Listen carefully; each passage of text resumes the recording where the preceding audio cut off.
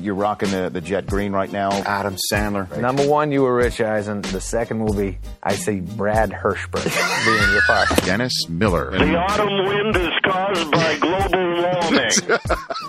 A legend in the booth, Jim Brockmeyer. I do love watching Tebow play. I gotta say, he combines all the fiery leadership of Ray Lewis with the throwing ability of Ray Lewis.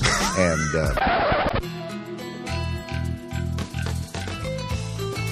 I don't download many podcasts, but when I do, I prefer the Rich Eisen podcast. Here's your host, Rich Eisen. Welcome to the latest edition of the Rich Eisen podcast. It's the second of two podcasts this week. Earlier this week, we had Larry Fitzgerald on Cardinals Cam and Ben Roethlisberger, the new graduate from Miami of Ohio. He finally got his degree. He joined us on the phone. That was a great podcast. We should have you download that and download the entire library on iTunes or however you download this show. I have my two trusty producers at the mic. Chris Law, good to see you, sir. Richard, always a pleasure. Chris Brockman, good to see you, sir. Rich, great as well. And Law, you booked this guest, didn't you? Yeah, on the show. I'm excited for Pete Berg. Obviously, a huge Friday Night Lights fan. Me too. He did Hancock, and the sequel to that's coming out. But I got to say, my all-time favorite is he played Dexter Rutecki in Aspen Extreme. Aspen Extreme. And to this day, anytime I go on a ski trip, I watch two movies before I go. One was the critically acclaimed Hot Dog the movie that I mentioned to you. Critically acclaimed. Yes, and Aspen Extreme. Hot Dog the movie, not to be misconstrued with Hamburger the motion picture. Yes, or Porky's or any of that. Don't mix them up. Don't mix them up. Yeah, well, so I don't know if I'm going to ask Pete Berg an Aspen Extreme question. I mean, there's a lot of serious stuff he's got on his plate here. Yeah. I mean, he's integrally involved in the process of trying to get the game of football safer in the youth football ranks. Yep. And, and he's got a connection with the Wounded Warriors as well. And he put one of the Wounded Warriors that he knows through the New York Giants in Battleship, which is the movie that he's coming in to talk about as well. It's the new blockbuster film from Universal Pictures. Battleship opening May 18th. Liam Neeson, Taylor Kitsch, Riggo from Friday Night Lights. What would Riggins do? A big reason why my wife liked Friday Night Lights. Well, a lot of the ladies love themselves some Tim Riggins. Yeah. Rihanna is in his first film. Movie? Yeah, apparently. We'll ask him about that. That I will ask him about. Brooklyn Decker and Landry. How do you Jesse not like Plemons Landry? Him and Maddie Saracen, they're great. So they're all in this film, and again, I mean, how great is Friday Night Lights? It's one of my all-time favorite shows. Me too. So there's lots to talk about with Pete Berg. Let's get right down to the director of Battleship. It has been 8 years since this man was on NFL Network. He came on and picked games on NFL Total Access back in the day, and life has certainly changed for my next guest. His new film, Battleship, that he has directed, opens at a theater near you May 18th. He is also the man who brought the stellar Friday Night Lights not only to the silver screen, but also to television. And for that, Peter Berg, I am always thankful of that. That is some great stuff, and I am pleased to have you on this podcast. It's my favorite place in the world. All we do is watch NFL channel in my house, so that's good. This is good for me, and we watch your podcast. So terrific. Well, thank you for saying that. I feel very happy to be here. And also you are deep into the issue of concussions and football. It is something that you spend a lot of time thinking about and trying to correct at the youth football level. There's lots to talk with you about, but let's start with your beloved Giants. Let's start with that, since they are the defending Super Bowl champions. I have bragging rights. Yes, you sure my do. House now. The thing that frustrates me a little bit is, as a kid, I grew up with my father being a rabid Giants fan, and we would go watch the Giants play at Yankee Stadium, and they were horrible. And I don't think I ever saw the Giants in the playoffs. And my son, who's now 12, has been to 2 Super Bowls and seen his team win 2 Super Bowls. And his head is just like, he doesn't understand what it means to suffer, to really suffer with the football team. And I mean, I'm happy, couldn't be happier for the Giants. but my son doesn't understand how bad it can be. Yeah, he doesn't have the heartbreak truly installed. I mean, the two magical runs that they have been on with their 2 Super Bowl wins. No, it's unbelievable. Two incredible wins over Brady. Really 2 remarkable passes. Very similar games, and we were there for both. And the Tyree catch and the Manningham catch were both, just preposterous plays. Right. And that's a good way to put it. So the whole, he walks around now telling me that you just have to expect to win in life, Dad. Expect to win. And he said to me, when the Giants had started that final drive before the Manningham catch, he looked at me, and and for anyone that was at that Super Bowl, people are like, "Oh, that must have been fun." Well, there's nothing fun about it's just you and Patriots fans screaming in each other's faces. Nobody's having fun.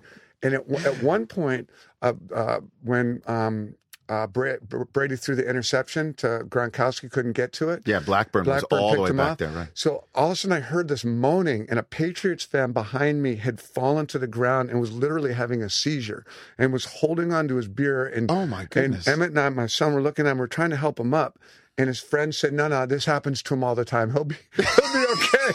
And the dude had a seizure. And there's nothing fun about being at that game. It was. It's nerve-wracking. It's very, very stressful. Well, Patriot fans are thinking, oh no, not again. And Giant fans were thinking, can we actually do this again? And everyone's thinking, man, I've flown all the way out here. I'm in Indianapolis. It's been raining. Indianapolis did a great job, but everyone was there knows it was pretty rough. It was pouring rain. It was packed that day. Yeah. And so you start thinking at a certain point, oh my God, how am I going to live with the flight home, with getting out of here if we lose? Well, my brother-in-law is a huge Patriot fan. His name's Scott Schuster, and he was at the game. And he was at the game in Arizona too, and he was going to go hang on the set and watch the post-game show with me. Yeah. And after that game, as we're getting set to go on the air, I look off to my right and I see him peripherally standing there. And I did with just 2 minutes to go. I unplugged and had to give him a hug. Give him a hug, right? And he said, "I can't stay for this. I've got to get out of here." And that's how it's awful bizarre. it was for Patriot fans in that Super Bowl. What can't I find handle interesting, too, is there's no apparent animosity between Giants fans and Patriots fans. At least I haven't encountered it. Well, it's because you've won 2 Super Bowls. Yeah, but even then, on the good end of it. I don't see a lot of gloating or bragging. I saw a lot of, we kind of felt like we were at a funeral walking out, and we gave the Patriots fans their respect and their distance. Except for that one guy that gave it to Giselle. Except when he gave it to Brady's wife. Yeah. That guy wasn't reading from your playbook. No, I'm not sure what first of all, I'm going record as I was on Giselle's side of that. Of course. Anyone that she handled herself. I thought so too. Mess with a Brazilian woman, first of all. I mean, that's just flat out basic international common sense 101. Right. But yeah, I don't. And who heckles a supermodel anyway? I don't. I didn't really hear exactly what he said. I'll just chalk that to he probably just got so excited to be that close to her beauty that he said something stupid. But I was completely on her inner camp on that. Me too. Well, you want your woman standing up for you. We wish we. I mean, that was like Apocalypto stuff. Remember Apocalypto? Sure. Did you see that where the woman was in the hole having to give birth and kill the animals and crawl out in the flood? God bless you, Peter Berg. That's the first Apocalypto reference. Not only in this podcast, but probably on NFL Network. Giselle went Apocalypto there. So fantastic. That's a woman. Battleship opening. Let's talk about your movie first, because I know you want to get into some other stuff too. Battleship opening May 18th, 2012. A monster film for Universal that's coming up, based on the classic board game, Hasbro board game. Been around for 80 years.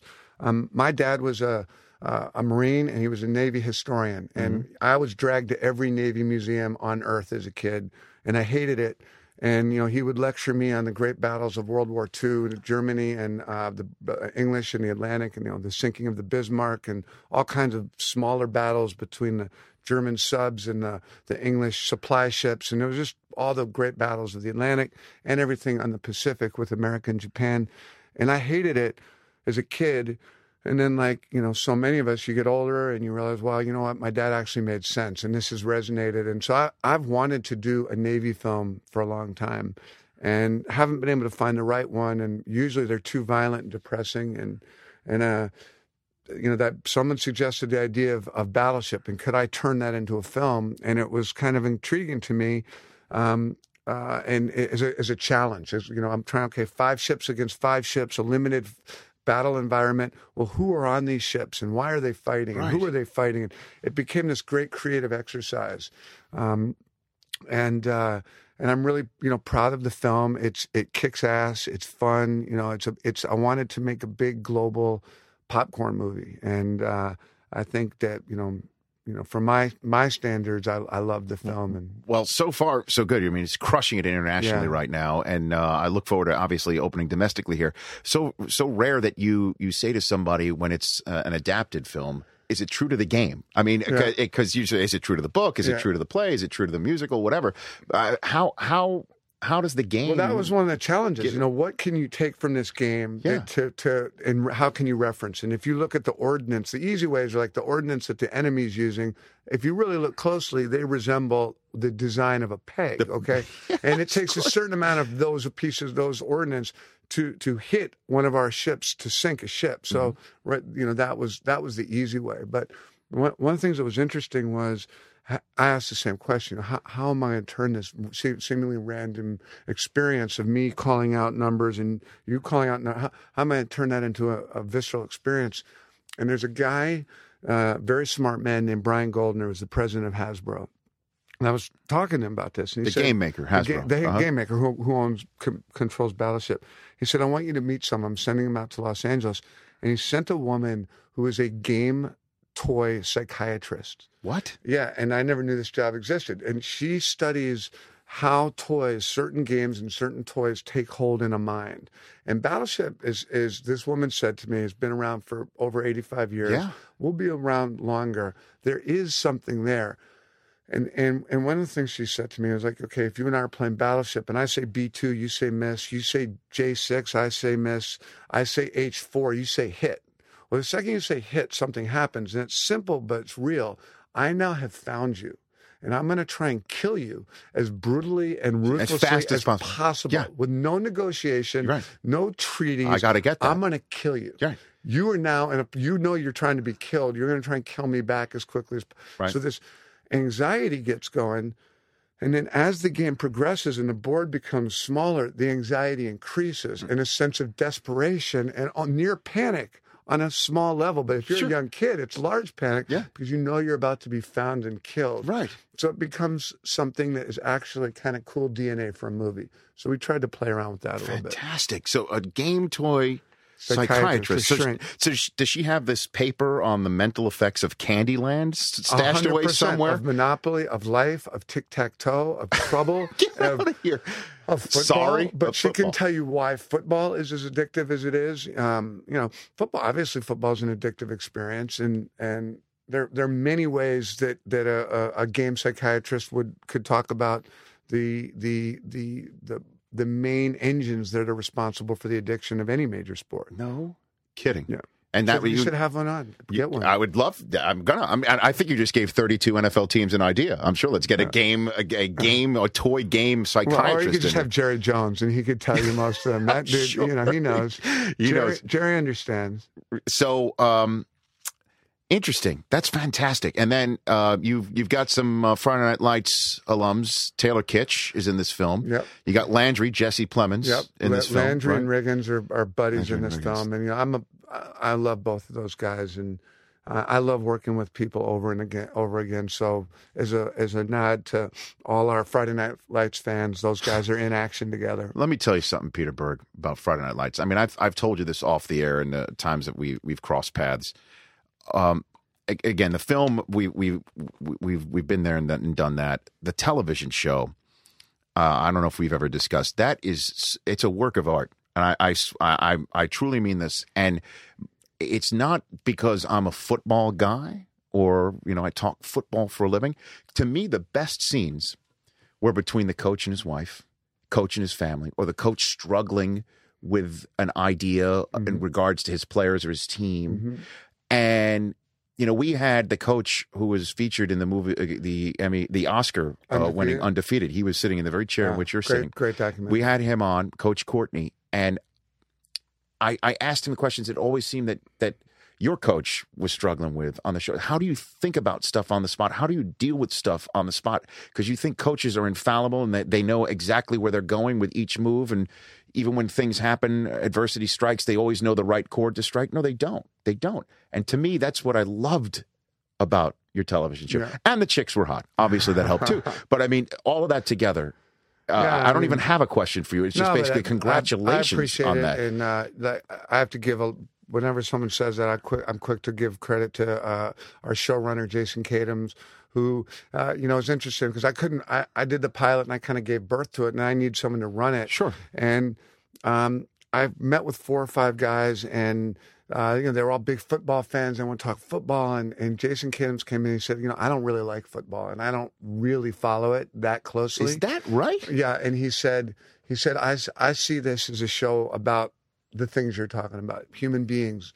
And what I love about the pilot, I'd done this pilot, is I get the football and I appreciate it, but my strength will be bringing humanity to it and bringing, trying to find the truth in those moments of failure, because Buzz Bissinger's book was about failure more than victory, certainly, and then finding the grace and the nobility and the humanness in failure was kind of what I liked about the book. And Katims was the one that demonstrated an understanding of that, and I think that's kind of a lot of what you're talking about. And just the way you also kept the show alive. It just seemed that the stars were very rarely aligned for this show. Yeah, we just refused to quit. That because we suffered from ratings from the get-go, but we had such a rabid fan base. And the interesting thing about television today is with Hulu and with TiVo and some other ways of recording shows, it's very hard to gauge how many people are ever watching anything. And we knew that more people were watching the show. We could tell just from I could tell from walking through an airport and the amount of encounters I had with people wanting to talk about the show, and parents thanking me for giving them a way to talk to their children about sex or drugs or racism or any issues that normal parents violence, have with their kids. All sorts of issues were raised in this television show through the prism of a small town and football and what football meant to this small town. How many real life experiences were woven into this show? Well, do you think? I mean, a lot. The main one being quarterback getting paralyzed in the very first show, which was based upon an experience that something I experienced when we were making the film, Friday Night Lights. We would film real high school football games, and we were in Austin filming a game between Austin Westlake, which is a 5A powerhouse high school football team, and a team from San Antonio Madison. And in the fourth quarter of that game, a young cornerback, David Edwards, left his feet, lowered his head, and tackled a receiver, a kid named Koyani, and David Edwards shattered his 2 vertebrae in his neck and became an instant quadriplegic. And that was a life-changing experience for me, and that was really what motivated the desire to make the television show. And so the Jason Street storyline, the young quarterback, the QB1, having everything and shattering his neck, was all based on something that I had really seen, and has since become a life-changing experience for me. Yeah, and you are. Let's get to this right now. Then because we can revisit the Battleship and the TV show in a minute. You are currently right now a part of a movement to, I guess, teach young kids, get them really early at the Pop Warner level how to tackle. Yes. That is one of the things that you were dealing with. Can you explain to people what this is all about? So after I saw David Edwards break his neck, get paralyzed, and then eventually die at the age of 16, I became very close with a group called Gridiron Heroes, which is out of Texas. It's a father-son, Chris and Eddie Canales. Chris Canales was paralyzed in high school, and he was from San Antonio also, and they've sort of made it their life's work to bring attention to catastrophic spinal cord injuries, and that's something I became very involved in, and met dozens of young high school age boys who've become quadriplegics from playing football. And that then led to, they also work with concussions, and people have suffered brain injuries. And that couldn't be more, I guess, current topic in the NFL right now. And so as my son, who's now 12 and a huge football fan, got closer to, he'd been playing flag football, he got closer to the tackle level, and he finally said, okay, I'm ready, Dad, I want to play tackle football. I was literally paralyzed with indecision, and I couldn't, having seen so much tragedy, spinal cord and concussive injury, whether it's Jim McMahon or David Edwards. I've seen so much of this problem has really resonated personally to me. I didn't know how I could let my son play football, and I was not sure whether I was going to until I found out there was a guy named Bobby Hosea who is becoming more popular, who, along with LeVar Arrington, have both kind of sort of said, look, we feel that there's no one single game-changing solution to this problem. But they felt that a big part of the solution is, if you look at what's happening at the entry levels of USA football, Pop Warner football, you get 8-year-old kids who are being brought in and want to play tackle football, and they have coaches who basically are the requirements for being a coach today for Pee Wee football is you get a fingerprint. If you don't have a felony, okay, you're in. You don't have to demonstrate anything other than, you can love to play Madden and fantasy football. You have no felonies. You are now responsible for 8, 9, 10-year-old boys, and these kids have no fundamental training in the physics of how to tackle. So luck of the draw, whether you get a coach who knows what he is doing or she is doing, and or not. It's a complete random, as long as they have no felony. That's correct. They're in. And it's, people have made the comparison. It's kind of like, okay, a kid goes and joins the Army. There's no basic training. There's no boot camp. There's no weapons training. You join the Army, you're given a gun, you're given a radio, a helmet, and you're fighting. Go. And and as a result, kids physically do not understand the mechanics of how to tackle. It's not that they're lowering their heads to be vicious. They're lowering their heads because it's easier for a young body to bend at the waist rather than dip at the hips. It's easier when a kid gets nervous to lower his head.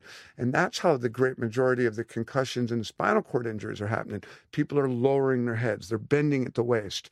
And that's resulting in head-first collisions. So how do you make it a uniform, across the country, codified system in which the guy is teaching your 8-year-old is a qualified coaching professional or amateur, at least? We're working now with the commissioner of the NFL, Roger Goodell, the NFL's and his top boys, who are really are concerned about this. And I think that the commissioner's heart is really in the right place, and everyone's looking to do anything they can to start alleviating the pressure from this problem. And what we're proposing is this year we're working with the NFL and USA Football to start a program. And we're going to start it small with Strahan and Dion are kind of our ambassadors. Those are two pretty good ambassadors. And we're going to start with just a few teams around the country, and we're going to train the coaches, because the answer is not the kids, it's the coaches. It's teaching these coaches at a young age, who are coaching kids at a young age, how to teach the kids safe tackle techniques, what those safe tackle techniques are, and then mandate. It has to be mandated that if a kid, what's amazing is these kids can be practicing for 6 hours a week. We want to have the NFL and USA Football and Pop Warner mandate that 15 minutes of these practices are spent on teaching the kids drills so that their heads stay up and out of the tackle. And to create, starting at a young age, we feel that at this point, anybody that's playing from high school on, that horse is out of the barn. It's gone, right? You're not going to, exactly. You're not going to get the horse back. It's gone. But you get 8-year-old kids, you get kids my son's age, who, he started playing when he was 10. He's learned the correct ways of tackling. He's being brought up in a culture that's, where kids are policing themselves. If a kid lowers his head, everybody stops and draws attention to it. And, it's our belief that not unlike what Mothers Against Drunk Drivers was able to do, to create a culture where parents particularly mothers, understand, okay, I'm going to let my kid play football, but I'm going to understand what's happening out on that field. So that if my kid gets, in the middle of a peewee football game, suddenly someone gets hurt, and my kid is playing free safety, and he's never played free safety. And, some fullback who weighs 140 pounds and my kid weighs 80 pounds comes charging up at him. My kid knows not to bend at the waist and lower his head. When everybody's screaming and yelling and his adrenaline's going, that my kid has been taught, given a fighting chance, to be able to lower and lower his hips, keep his head up, and make a violent collision. We don't believe that this is going to diminish the violence at all. Well, I mean, safety first here. You know what I mean? Like, if violence is taken out of the Pop Warner game, then so be it. The only question is do you think if this does become uniform, sea to shining sea, that it would make a difference? I do. I think that it will be. I think that will make a big difference. I still think you'll see concussions. There will be freak accidents, but you will create muscle memory in kids, and the amount of head lowering will stop. So many of, in my opinion, we do see spearing and head hunting in the NFL, but a lot of times what people don't realize is people are lowering their heads just because it's just instinctive. I see it all the time. Crash position. Watch a football game. Watch how many times people just lower their heads. And if you get them at the age of 8, 7 to learn how to keep their heads up, to reinforce that, it won't happen. Look at how Deacon Jones and Ronnie Lott used to tackle. And we have Deacon Jones. We did a promotional video for this. Deacon Jones never lowered his head. And he would say he'd let you score a touchdown before he was going to put his head in the game. Deacon Jones didn't have any concussions. And have you ever had him on? Of course. He's the greatest. He's the greatest. Yeah. Is there a better interview? No. But watch his hits. He would maul people. He would smash people. Dick Butkus didn't do it. It's a newer phenomenon where these kids are getting violent and kids are lowering their heads, and we want to take that out of the game. No kidding. So you think, let's say it's 2012, you get the 8-year-olds now. Let's say your program is implemented in the manner that you and everyone else involved with it sees fit. So we fast forward to 15 years from now. 10 years. 10 years. You'll see college football have fewer, and then you really believe there could be a domino cascading effect. Yes, and I think it will be part of creating. I really liken it to drunk driving. I mean, it's insane the way people are lowering their heads and leading with their heads and playing football. It doesn't have to happen, and it should stop. And the glorification of it should stop. The awareness of it should increase, because half the time parents just don't know. They don't understand that their kid just lowered his head. They don't understand why their kid's lying on the field at the age 11, groaning, seeing white flashes, having a minor concussion at age 11. They don't understand what happened. Well, if you get every parent on both sides of a field understanding that if a lowered head is mainly a danger to the kid lowering his head. So if you see a kid that makes some vicious head down hit and everybody's cheering this kid on, well, that kid, nobody knows how close that kid came to something really serious happening. Well, but and again, what the commissioner and everyone, in the players union that's trying to make the game safer, everybody involved, part of it's a culture issue, because players don't even want to report that they've been dinged, blah, blah, blah. It goes on, ad nauseum.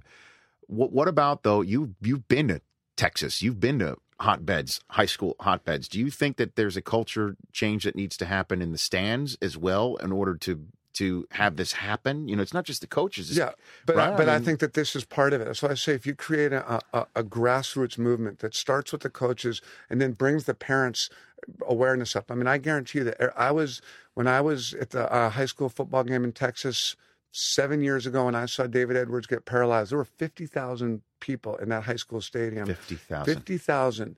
And those people, these are 50,000 rabid fans. Half had driven up 2.5 hours from San Antonio. Half were Austin fans. And these were, as relentless a fan as you will find in America.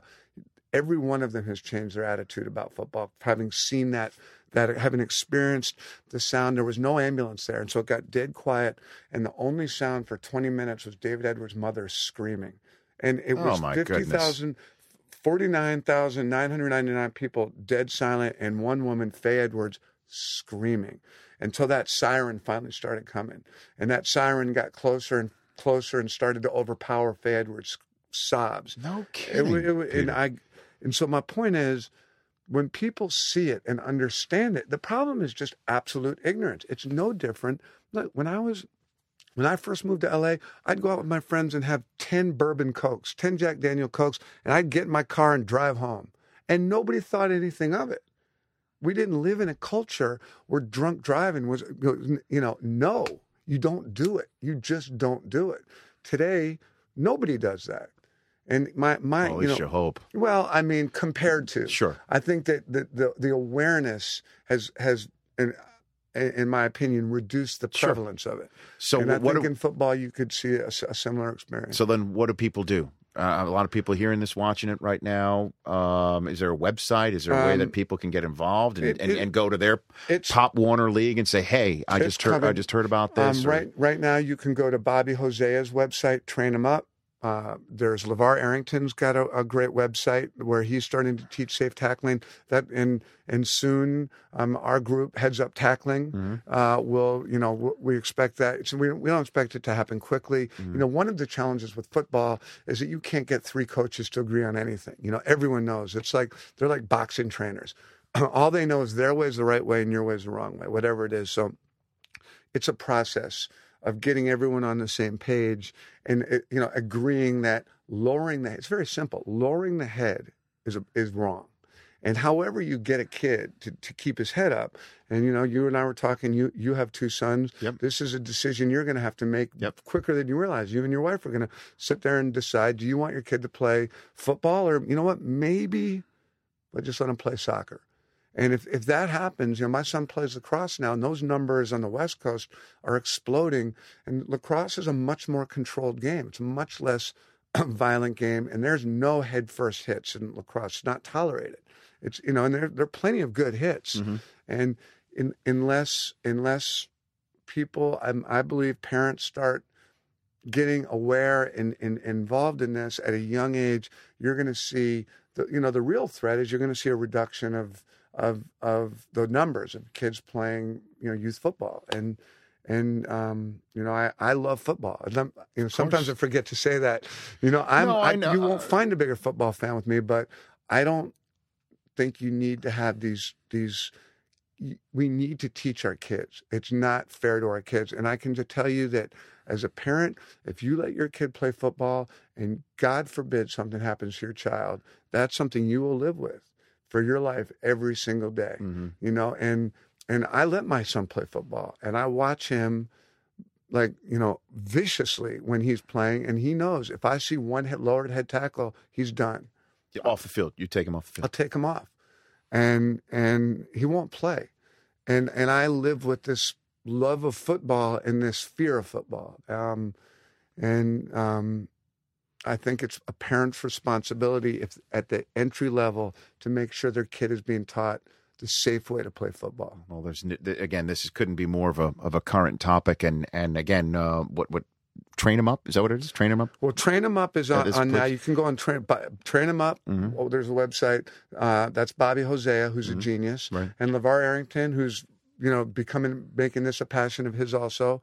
I don't know what his site's called, but if you ExtremePrecision.com. Extreme Precision, thank you. Yeah. Either one, though, they're both good. And I'm about, this is not about certainly anybody, I've talked to guys like Kevin Plank, who owns Under Armour. Yeah. He wants to get involved. This is not about profit. This, one of the, when I've gone to the NFL and talked to the commissioner's team about this, you can see the focus and the clarity. No question, there's nobody's BS in this. A lot of people always accuse, and again, when I say this stuff, people might accuse me of being a corporate stooge. Obviously, I'm an NFL employee, and I've been with NFL Network for a while.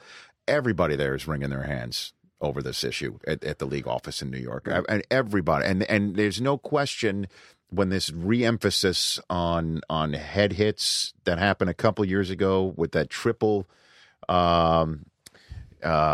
incident Sunday with James Harrison blowing up Muhammad Massaquoi, the collision between Donta Robinson and Deshaun Jackson, and then Brandon Merriweather essentially going top rope with his helmet over the top of I forget which tight end he hit, but it's Todd Heap. That Saturday before was when Eric LeGrand got paralyzed on Rutgers, pretty much in the NFL home office's backyard. No doubt those issues are related. There's no question those issues are related. And I mean, like, the other thing that I would do if I was a commissioner is I would be much, much more aggressive with repeat offenders. You know, he's pretty aggressive. No, I'd be more aggressive. I mean, I would expel people from the league. What do you mean, kick up? I would kick them out of the NFL. Well, their livelihood. I mean, the union would definitely have a problem with that. I know they would, but I would say I would give them 4 strikes. 4 strikes and you're out. Out. You're done. I mean, find another line of work. Find another line of work. Permanently banned, like Pete Rose. If you can't control it, you have to remove yourself. But but players, even Dion will say. Dion, who is again as a great an advocate for what we're talking about as anybody else. He's one of your ambassadors. We had an on-air live argument actually on our post game last year in Pittsburgh when James Harrison essentially eviscerated Colt McCoy and said that Harrison, what is he supposed to do? McCoy's out of the pocket. He's running around. And McCoy actually is the one who, as he's going down, Harrison hits him. And there's nonstop gray area on this issue. I know. In the argument. I would argue that you could probably put a commission together, a pretty smart commission who would be able to determine whether a hit was controllable or whether a hit was just a football player making a decision to lower his head and take someone else's head off. And those are pretty obvious. We all know when we're seeing that. Right. And football players are great athletes, and more times than not, they can control their body enough to at least not lower their head, to at least not aim high. And I think if a player's guilty of 4 infractions, I'd kick him out of the league. And I say that as a human being who's seen players die. And I think that if you've seen it, your opinion is going to be slightly different. And God forbid it takes an elite player. I know. Don't even say it. I mean, you know, that's the fear that, okay, if that's what it's going to take, when if an elite player gets paralyzed, or an elite player gets brain damage, it's going to be a game change. So again, if you're interested, careful stuff, huh? No. But again, it couldn't be more current. It couldn't be more important. So I'm glad we're talking about it. Is there any chance Friday Night Lights gets back together? We're trying. Jason Katims is writing a script now. We'll have to talk everyone into coming back in. You know, Kyle Chandler is. He's flown the coop. Well, he's big time. They're all big time. You know, of course. We had all these young actors who were just so honored to have the job at first. I can't even get them on the phone anymore. You know, they're all superstars. You know, we have an idea. We want to kind of do something based on Mike Leach's history about where the coach gets kind of accused of something and falls from grace. And Coach Taylor will be that character. And the Mike Leach story is something I've stayed very close to. Yeah, we know that for sure. Mike's someone I care about quite a bit. He had a cameo in a gas station. Yes, one of the shows. Is that how you met him? On that or before? Well, I'd read about him and followed him and thought that he was one of the more interesting characters in the NFL. Character's a great way to put it. There's no question. Have you ever had him on? No. I've not had him on. That you should. I highly recommend it. I don't know if there's these interviews can, as you could tell, they can go for as long as possible. I don't even know if I'd have time for that. Well, he's definitely a character. You'll get your history on Pirates. So you're saying that there is a chance that we're going to. I know Connie Britton is big time. Yes. I mean, you can get them all. We're moving forward because she is awesome. Yeah, she's a great girl and awesome. And we want to do it. It's just everybody wants to do a lot of things. So if we can, we will. Please. I'm seriously, I mean, my parents who were in their 70s watched it. Okay. So it was beyond the generations, even though, again, there's so much, current issues of the day that were being played out. Also, me and my buddies, we would call each other. It was like a male soap opera. Like we would truly call each other afterwards and say, "Is it okay that we just cried on a television show?" I mean, for real. I know those would be experieries that I would have watching. I would this have program. the same ones. I would cry, and I knew what was happening, and I was involved in it, and it was usually either Chandler or Britton that would just get me. I mean, I remember the moment where Connie Britton told him she was pregnant, and there was a whole scene written out for them. And there was an unexpected pregnancy, and she was scared to tell him. And they were out on a balcony of a motel somewhere, and I think in Dallas, and they just looked at each other, and I just the way they played that scene, right, incredible, Unbelievable. Yeah, cool. And Battleship opening May 18th, Battleship, 2012. bring your family. Big, fun family entertainment. Excellent. And Rihanna? We got in Rihanna. this? First movie. I couldn't believe that I was the first director to get Rihanna. You know, that I got to be her first. You know, people are like, well, how can you put Rihanna in a film? I'm like, you know, dude, Frank What? Sinatra won an Oscar for From Here to Eternity. Mick Jagger, David Bowie, Whitney Houston, and The Bodyguard. You know, musicians make. I had great success with Tim McGraw in the movie Friday Night Lights. Sure. So Rihanna is. Anybody who ever asks you that question again, Peter Berg, you bring them to me.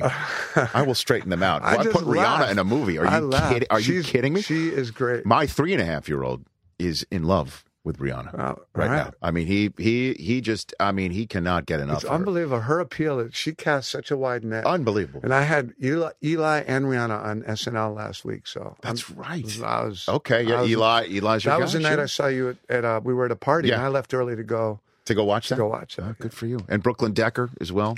She's rough. She's rough on the eyes. On the eyes. I guess, I got Minka Kelly on a TV show, Brooklyn Decker Rihanna in a movie. And also, I have to also mention, too, just to show how deep a person you are as well and how truly seriously you take your job and your responsibilities and take advantage of them as well. You got Rihanna and Brooklyn Decker in a film that also includes somebody who is very important with the Army Wounded Warriors as well, right? Who did you cast from? Colonel Greg Gatson, who's still an active colonel in the military. He runs basically the Wounded Warrior program. He lost his legs in Iraq in 2006. He was a middle linebacker on Army's football team, incredible football player. He's an honorary coach of the Giants. He's given halftime locker room speeches for both Super Bowls, and he's very close with the team. I first read about him in National Geographic. Did a great article on him. His name's Greg Gatson, and you know, for me, but Battleship's a fun film, and he has a fun role in it. But I do believe that we don't do enough to we don't pay enough attention to our veterans in general, particularly from Iraq and Afghanistan. Yes, from Iraq and Afghanistan. These guys are having a really hard time coming home, whether it's post-traumatic stress, whether it's injuries, or whether it's just guys coming home and trying to re-enter life after 4 tours in either Iraq or in Afghanistan, and then trying to re-enter life where 16-year-old kids are honking them and flipping them off on the freeways. It's just something worth paying attention to. And I believe by hiring Greg and getting putting a wounded veteran in the middle of a big summer action film. I enjoy, bringing that subject up as much as possible. And also, again, I don't know if you have a place to go, but this film is also starring the USS Missouri. Yeah, my Mighty good Mo. God, from Pearl Harbor. Yeah. You just please explain the opportunity, the rare, unique opportunity. We had an idea, Battleship, and one of the things people make fun of is there are no active battleships in the military anymore, and that's true. And so it was a valid question that was posed to me. How are you ever going to put and I was at Pearl Harbor, and I was touring these kind of modern or Aegis-class destroyers and these incredibly sophisticated 600-foot warships that are badass beyond belief. And anyone ever gets a chance to go check one out and meet the sailors that are on these ships, they're just ferocious pieces of machinery. But someone told me that the Missouri, which is retired, which was the most famous ship of all time, it's what Japan surrendered World War II on. Been hit by numerous kamikazes, really the Mighty Mo, probably the most legendary ship floating today. And someone told me the Mighty Missouri was in dry dock getting, repaired. She's part of a museum now. And did I want to see her? And that was an incredible opportunity. I'm like, of course I do. And I went and saw this 1,000-foot ship completely out of the water, just naked, sitting there with these giant 16-inch guns and and there the guy who ran the museum was showing me the ship, and he was giving me a tour. And I was looking at her. I'm like, well, what are you going to do when you're done fixing her up? And he's like, well, we're going to flood up the dry dock, hook her up to some barges, and tow her to the right back into Pearl Harbor to where she's docked. I'm like, you're going to tow her to the right to Pearl Harbor? He said, yeah. And I looked to the left, and it was the open ocean. Open water. And I said to him, I'm like, well, let me ask you a question. Do you think you could just tow her out to the left and maybe do a lap and then bring her in? Because I'm thinking if I could get her out there, I could film her moving, and then I could give that to these geniuses up at ILM, the Great Effects House. And he looked at me like I was smoking everything. And he was like, sure, Pete, we'll just tow the Missouri out in the middle of the ocean for you, and you can film her and make it look like she's, sure, that's what we'll do. Yeah, sure. And I'm like, 3 months later, that dude was on the deck with me, and the Missouri was 1.5 miles out in the ocean, and he had tears pouring down his... No question. And the planes were coming into Honolulu Airport, and they were dipping their wings because they couldn't believe they were showing their...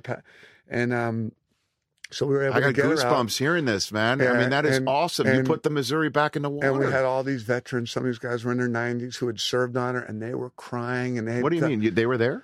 They were. They all came out for this. To, once we got there, took actual Pearl Harbor veterans, survivors, veterans from the Missouri, guys who had served on the Missouri, on that ship. Yes, in you World gave War them a II. chance to get on that ship again in the open water. And then they act in the third act of the film. They no, come they do out not. We needed characters who knew how to run the Missouri, so we, were able to bring these veterans. We flew about 60 of these guys. Some of them were well into their 90s, and they came out and acted in the film, and they got to fight the ship and run around, and like the excitement. This is like Cocoon. It was awesome. I mean, it really was, and I'm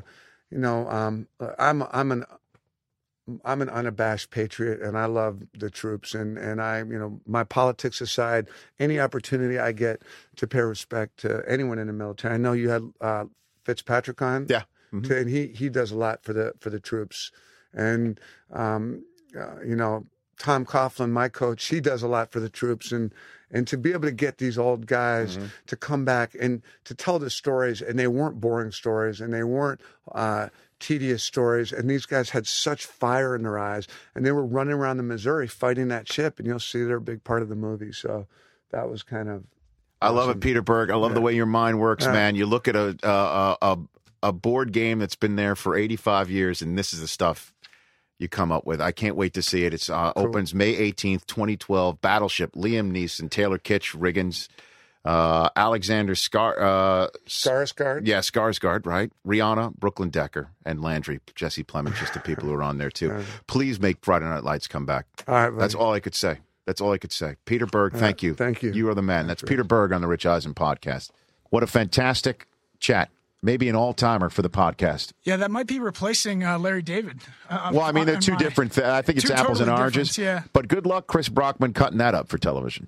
Well, I think we're going to go luck. bonus. That's why online. I get paid the big bucks, Rich.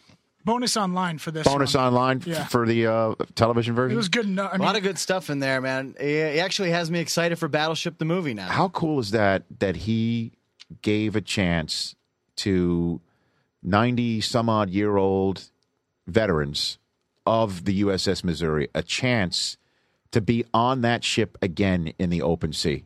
Oh, yeah. Think about that. There is no way any of those veterans who have survived that horror and have lived this long ever thought they'd be back on that ship in the open water the again. Emotion Ever. those guys must be going through. Holy when that smokes. And he flew a good amount of them from the mainland back to Hawaii. Oh, sure. I mean, I can't imagine a lot of them live there or have the means to get there just at the drop of a hat.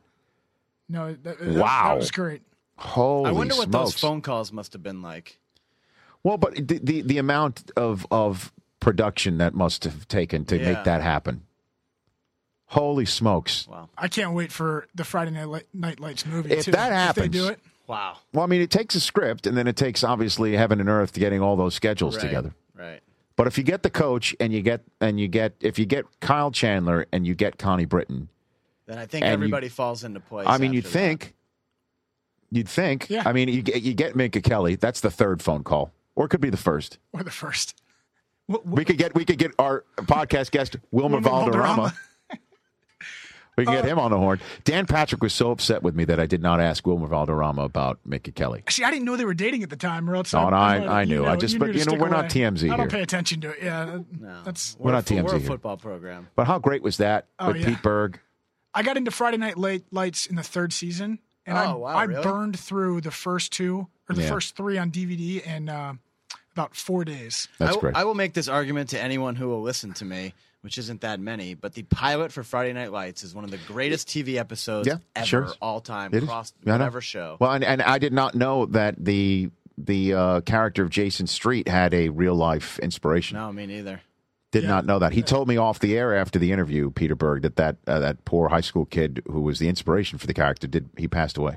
Yeah, he didn't live like Jason Street and become a dad. And wow, that's it for this podcast. That was awesome. That was awesome. Fantastic. For Pete Berg. And please go see Battleship. It opens May 18th at a theater near you.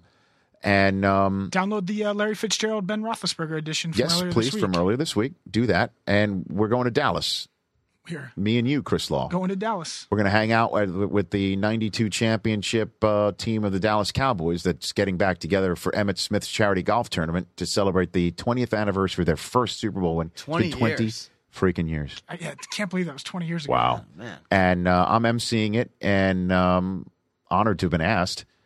And my honorarium, I waive my honorarium in lieu of a sit-down podcast chat with the triplets.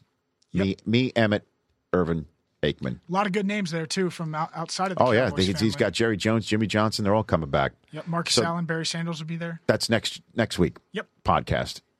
Thanks for listening to this one. This was awesome. Peter Berg, again, see his movie Battleship, May 18th, 2012. You can follow at Battleship Movie on Twitter as well, right? Correct. At Chris_Brockman. You got it. At Topher Law, Topher Law. You say that with such disappointment. Because it's ridiculous. Brand yourself. I told that to Schefter. Schefter, when he started Twitter, he had some sort of cockamamie name like Chef Special, which is what his name of his column was at the Michigan Daily when we worked together there back in the day at Michigan. I'm like, dude, Adam Schefter. He's like, it's already taken Adam_Schefter. He went with until he got so big time at the Worldwide Leader that somebody stomped on that one. We need to have the people from Twitter on this show and then get them to free up my name. And free up mine, too, because the guy's been squatting. You can still hang on with Chris_Brockman. You can still hang with that. Everything's going to be. Do you want to give an international shout-out? Oh, I can give an international shout-out of the week. It's so popular? It's so popular. This week's international shout-out of the week. You know, last week we kept it in the North America family and we went Mexico. Right. We're going to, again, keep it in the... I mean, what do you mean it's not international? Anything outside of the United States is you need a passport to get there, bro. You need a passport to go everywhere. This week's international shout-out, our brothers to the north, Canada. Very well done. Very well done. That's it for the Rich Eisen podcast. Please, again, go to richeisen.nfl.com. We're gonna keep this promotion going. Yeah, when we get back from Dallas, I think. We're going to figure something out. I think later this month. We haven't pegged a date just yet, but we're going to give away a spot on this podcast. Go to richeisen.nfl.com to see how you can get a spot on this podcast. And that's it for this show. Thank again to Pete Berg. Thanks to you Chris's, Brockman, and Law. Thank you, Rich. And Sarah Young on the other side of the glass, making sure we sound great. Thank you. Rich Eisen, signing off. Stay listening, friends.